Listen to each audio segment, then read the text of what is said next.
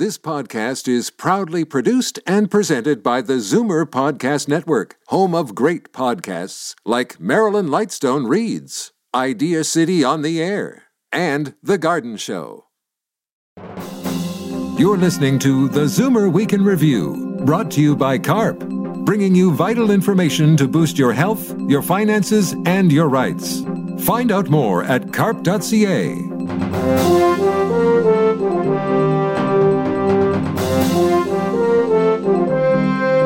Good afternoon. Welcome to the Zoomer Week in Review, all things Zoomer worldwide. I'm Christine Ross for Libby Znaimer. Navigating the confusion around tipping, how much, when, and who should receive gratuities, and the decline of the once popular car shows. But first, here are your Zoomer headlines from around the world.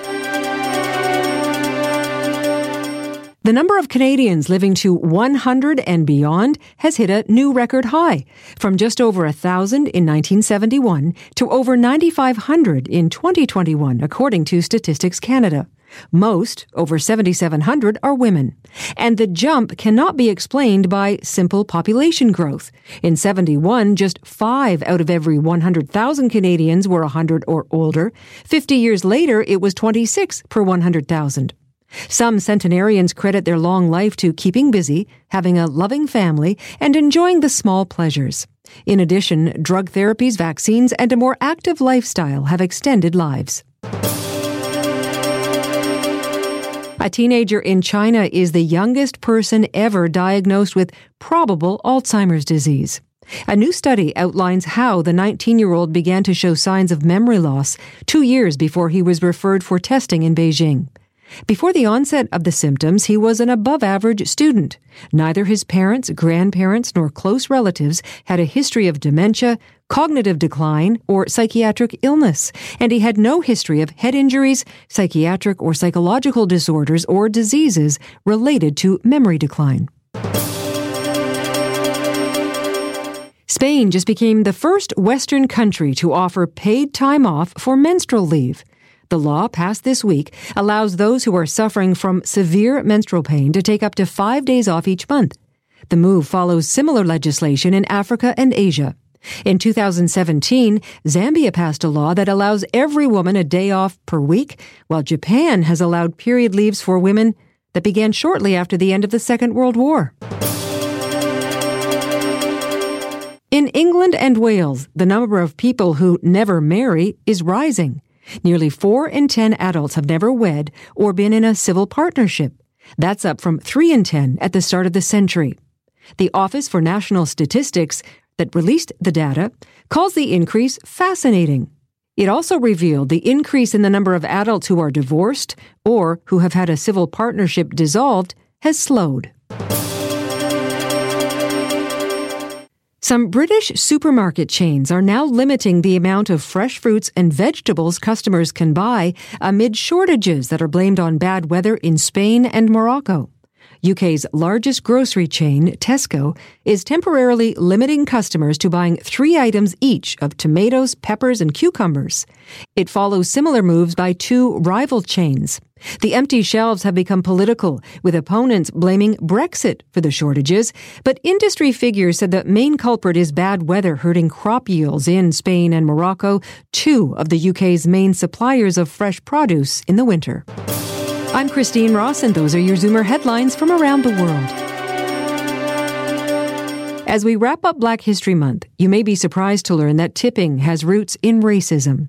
After the U.S. Civil War, tips or gratuities were an exploitation to keep wages down for newly freed slaves in service jobs.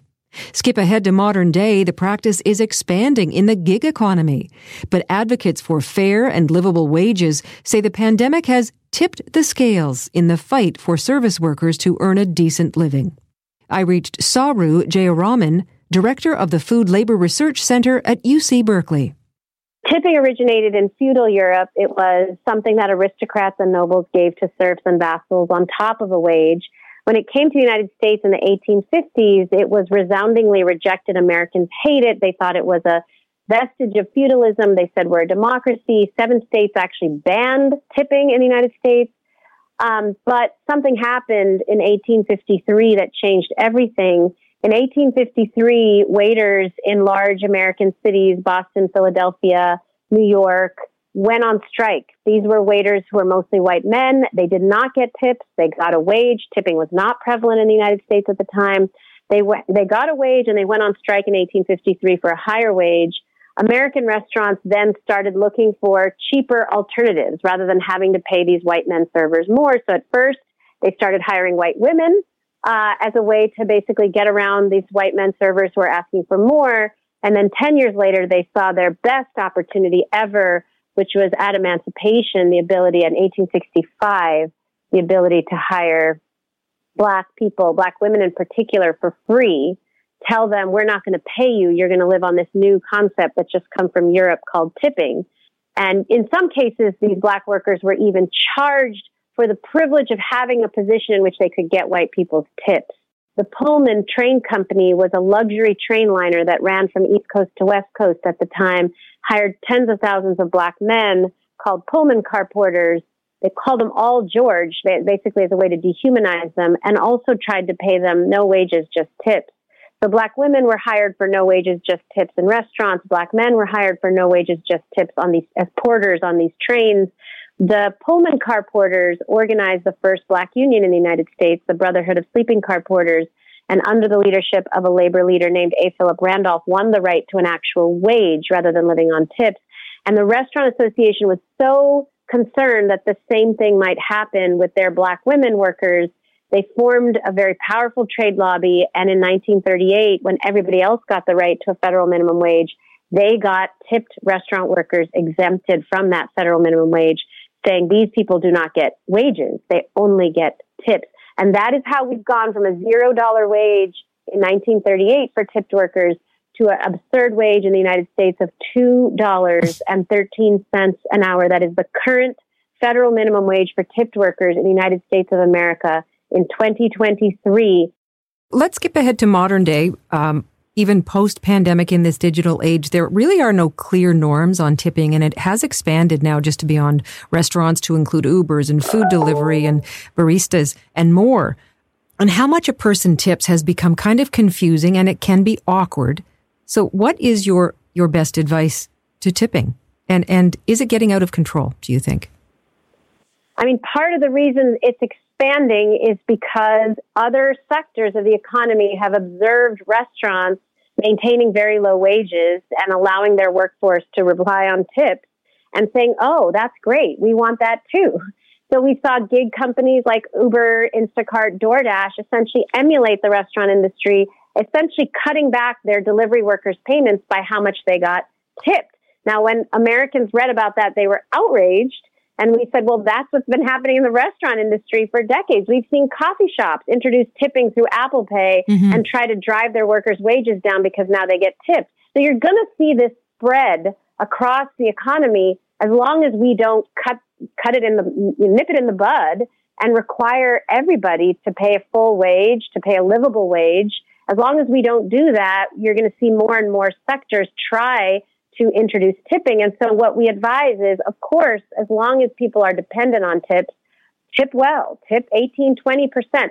But in all these years of advocating for better wages, livable wages, even minimum wages, what are the roadblocks? I mean, you did tell me now that it is expanding to the gig economy, but other than that, what are the roadblocks? The major roadblock everywhere has been the power of the National Restaurant Association, which was founded in 1919, as I mentioned, in response to workers in the other sectors trying to get a wage. They said, no, that shall never happen to our sector. So they formed the National Restaurant Association. It has spread to Canada. There's now a multinational restaurant and hospitality association, and they are fighting to keep wages as low as possible for restaurant workers everywhere. During the pandemic, consumers who were also suffering financially from the pandemic were reminded to tip generously to service industry workers who rely heavily on tips just to stay afloat.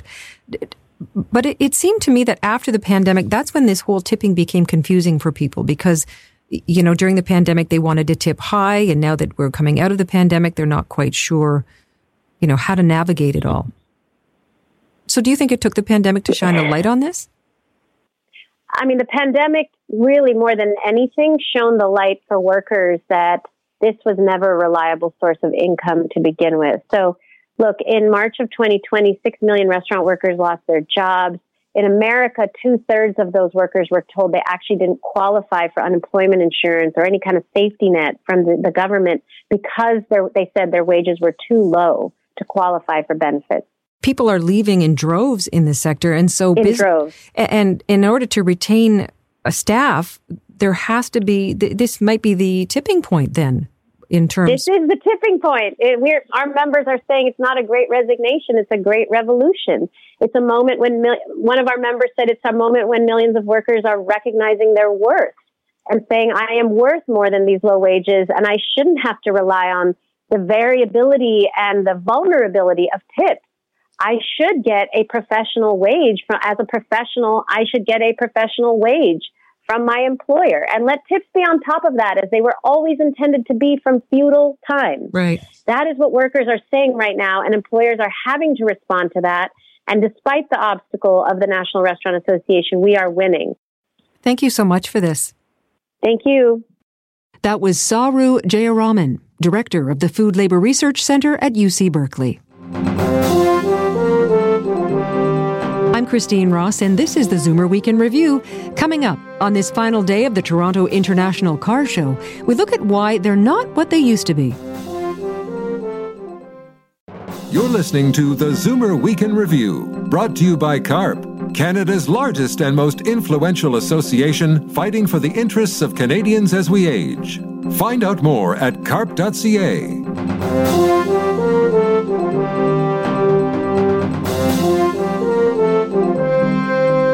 The pandemic put all major international auto shows on pause, but it's not the only driver of poor attendance. Even before COVID-19, the once popular shows had been on the decline in popularity, but not just with consumers. Automakers are turned off by the huge expense and, like the rest of the world, are going digital. We reached Bernard Wolfe, Professor Emeritus of the Schulich School of Business, for some insight. Quite a number of the manufacturers have decided to opt out. Ford, BMW, Honda, Mercedes, Volvo, Mazda, a whole slew of them have decided that this is not the place to basically get bang for the buck. So where are they going? Well, they're doing different things. I think the word digital comes in. There are also EV shows for electrical vehicles that they've been using. There's a show called CES. So they're trying to use different venues. I mean, these shows are costly for them. And people seem to be going to these shows not so much to really buy cars, but to kind of have a good time and do things like, for example, now there are sort of electric runways, electric highways that people can drive an electric vehicle for, the number of meters. So I think they've decided that this is just not the place to put their money. So they're taking those, valuable marketing dollars and they're going online to sell their vehicles. Are we quick to embrace that way of buying a car now online as well, a consumer? Well, it seems so. I mean, this is an unusual market at the moment because there's been a dearth of supply due to the chips that have not been available. So it's a little difficult to tell. But it seems that there is more of this online, social media and such. So it's just a sort of different way of buying things, very much similar to what we see in buying other things. Right. And what are Zoomers looking for in a vehicle these days? Aside from, the electric vehicles, are we embracing that movement? Well, yes and no. I think people want to, but, they're a little bit scared. And because, there's still, very few charging stations. There is a question about the autonomous driving as to, how safe that is.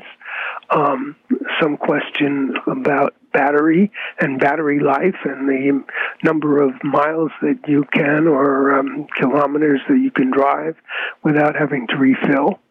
So I think there's some question marks. And so people are also, people are keeping their cars longer. When I was a kid, we had these rust buckets. You had to change the cars. That's not true anymore. If you look and go ride down the road, you don't see many rusty vehicles. Is there any vehicle that is becoming more popular with Zoomers? SUVs of various types, luxurious ones, smaller ones, bigger ones. We do have this COVID hangover, which kind of did disrupt the consumer car shows. Could that also be playing a role in why the attendance is down somewhat? Well, and attendance actually in Toronto is actually very good. But overall, I think yes. And there have been a bunch of car shows that have been canceled. Brampton Mayor Patrick Brown recently calling for changes at the manufacturing level to cut down on car thefts. Because, it's pretty rampant in some parts of the province now with car thefts way up. How feasible would that be for car manufacturers? Well, I think that the manufacturers are looking into a whole bunch of things and seeing, what really is feasible and what has the best payoff. If consumers really start demanding that, I'm sure they'll look harder. If you really want to search for something, you put more effort into it, you put more dollars into it, and you can see what you come up with. That was Bernard Wolfe, Professor Emeritus of Economics and International Business at the Schulich School of Business. And that brings us to the end of this week's edition of the Zoomer Week in Review. I'm Christine Ross for Libby Znaimer. Thanks for joining me today. Be sure to come back next week to stay up to date with all things Zoomer worldwide. Zoomer Week in Review is produced by Zeev Huddy, Christine Ross, and Paul Thomas. Technical producer, Justin Eacock. Executive producer, Moses Znaimer. This podcast is proudly produced and presented by the Zoomer Podcast Network, home of great podcasts like Marilyn Lightstone Reads, Idea City on the Air, and The Garden Show.